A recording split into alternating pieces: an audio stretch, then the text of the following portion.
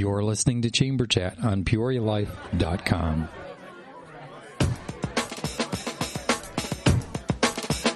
All right, everyone, welcome to another edition of Chamber Chat on PeoriaLife.com. This is your host, Jeff Griffin, President and CEO of the Peoria Area Chamber of Commerce and CEO Council. Our guest today is Carol Lawson, owner of Relationship Medics. Carol, welcome to Chamber Chat. Thank you, Jeff.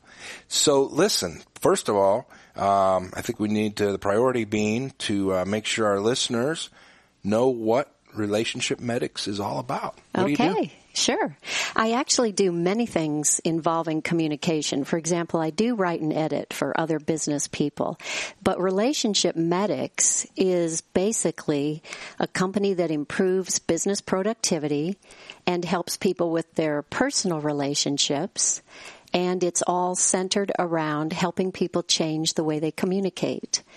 What I specifically focus on is what some people refer to as good listening, but I tell my workshop participants that that's actually a misnomer, because what I'm going to teach them is how to respond back when they listen. If you've ever heard of the book 7 Habits of Highly Effective People, it's Covey's habit number 5. It also happens to be the number one skill that counselors are taught to do. It also happens to be one of the fundamental skills for sales. So I could go on and on through the list of professions, but it's actually a very universally valuable communication skill. And what makes me so unusual is I have developed a very systematic training process that in 3 hours teaches people exactly how to do it. And I break it down step by step, very fundamental changes in the way they move through the process of learning how to do it. And when they're done with that workshop in 3 hours, they've already been doing it. They know exactly what to do, and they go out, and the testimonials I am accumulating are phenomenal. Okay. Now, when you say do it, you mean listening, active listening, and then knowing how to respond. It's the response. It's what you say back that makes all the difference in the world.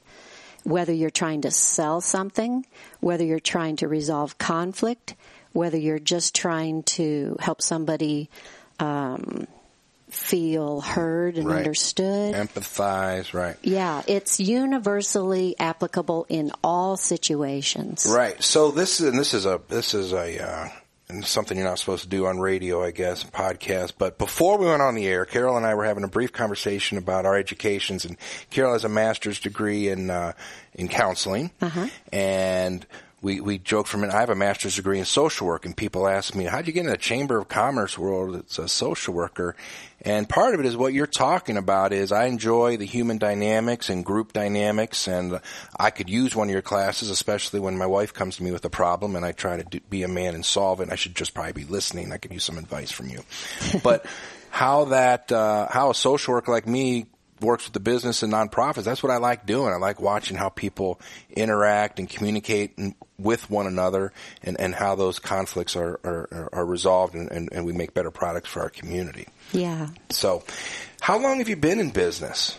Well, it depends on which business you're talking about. The Relationship Medics, what you were just talking about. This business is an LLC, and I just formed that July of 2015. Okay. Prior to that, I had a sole proprietorship, which did some of this same kind of work, and it was also, as I mentioned, heavily focused on just writing and editing for business people. And I specialize there in any kind of article, whether it's a magazine article, informational, LinkedIn post, you name it. If it's an article, that's one thing I specialize in. And then if they, as a self-employed person, for example, want to do a self-published book, I could do book editing as well. So the sole proprietorship was more focused on the writing and editing. Okay. But then I thought about, what do I really want to be focusing on in this business? Because I felt like I was too diverse in my offerings. And then that's how I came up with, I'm letting my master's in counseling go to waste, I feel like. So I basically thought about, what am I most excited about? And it's really this work I do with Relationship Medics.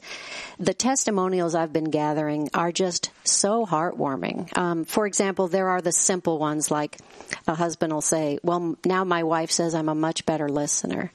There you go. And there are others like that. But then there are the even more dramatic ones, like somebody was saying, I tried what you taught us when a family conflict blew up. I spoke up as the middleman using exactly what you taught us, and he said the conflict was over just like that. The exact same thing happened at a board meeting. Somebody said, I serve on a board for a nonprofit organization here in Peoria. There were two factions. The two factions were going round and round and round at this meeting for about 30, 35 minutes. He said, I finally decided to speak up and use what you taught us. And he said, in 5 minutes, they were able to hear each other. We had a decision everybody was happy with, and the meeting was done. Right. So I think that is, I'm very glad to meet you, because I think that's an incredible skill that I see strength in people in rooms of where there's board meetings, for example, the example you just used, and I also see folks that need a lot of growth in that area, so that it's not doing what's right for me, it's doing what's right. You know, type of mindset for folks. Just as a reminder to everyone, we're here with Carol Lawson, owner of Relationship Medics, and you are on Chamber Chat, PeoriaLife.com. The 3-hour seminar you're talking about, if people want to learn more about that, is there a website or email that they could inquire at? They can go to relationshipmedics.com, and that website is for both people who are interested in personal relationships and for business. So if it's a business, those individuals would want to go to the For Business page. And there they'll see me talking about employee engagement, improving that, and also reducing healthcare costs. Because the research suggests if you address the stress that's in personal interaction, if you address that and do it successfully, you actually reduce overall healthcare costs. Right. And so I'm taking that message to businesses and health insurance companies. I think that is smart. Obviously, we spend a lot of time researching workplaces and what works well and what doesn't work well. I read something recently. I think there's right now in the world in which we live, the litigious society, it's harder for HR, human resources, and so forth, and people to interact. But studies prove that people are happier and healthier when they do have some relationships at work. We spend more time with our fellow employees than we do with our own families sometimes. So finding that balance of how you can do that, I think, is very useful for employers and employees. Yes, and you brought up the idea of our society being so litigious. That reminds me, my own family practice doctor told me, you have got to take this training to doctors. He said, because how you create that relationship with the patient is probably the most important thing for avoiding lawsuits. That personal relationship prevents lawsuits. And then secondly, he said doctors have to negotiate contracts all the time now, and they often struggle with that. And he knew that what I was teaching was the fundamental skill for negotiation as well. Communication. So people will typically, we as human beings will choose our leader before we choose the mission. You have to believe in your leader. You have to believe in whether it's your doctor, your peer. You want some leadership and give and take across the board. And using the medical field as an example, doctors don't go to medical school to be communications experts. They go because they want to help heal people or fix people in whatever capacity they practice. So this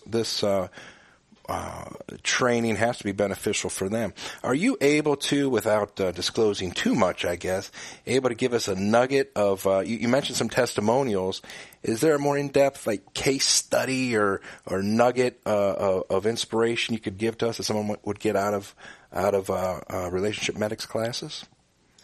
Well, I'm not sure specifically what you're looking for with like that a question. Husband, you mentioned a husband said, my wife says I'm a better listener. Mm-hmm. And obviously, preserving anonymity, How did that person come to your doorstep? Were they having marital issues that they end up there? That was actually, I went to a manufacturing company in this area and did the training for a group, a department there.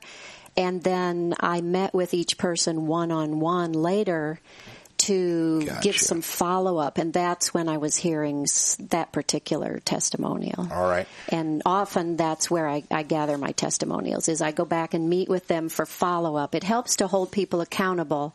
And what I tell employers is, if you can allow me to do it, if I can go in and meet with the people and say, so, you've been practicing this week, how's it been going? Mm-hmm. That way, it's like everything where we know we need to change, but sometimes we kind of forget whether it's eating right or exercising or whatever.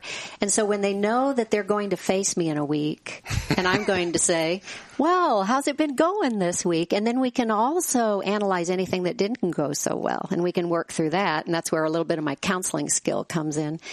But holding them accountable in that way is another valuable part of the progress. But it's not absolutely essential. I mean, I've had people go through the workshop and just take it and run with it. But if an employer wants to really change those employees, I suggest the follow-up to kind of keep people thinking about it. No, that makes a lot of sense. That makes a lot of sense. Keeps you at the front end, accountability, and most good programs, whether it be this or Weight Watchers or whatever, have that level of accountability. Right.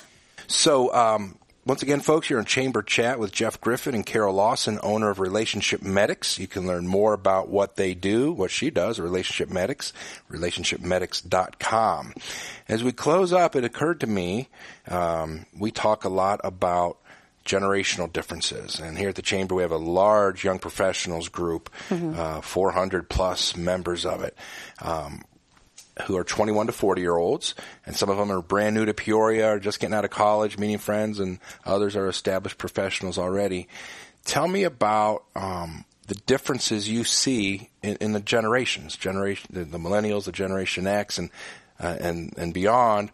How your programs, how do you adapt that, or how do you assimilate multiple generations in one lesson?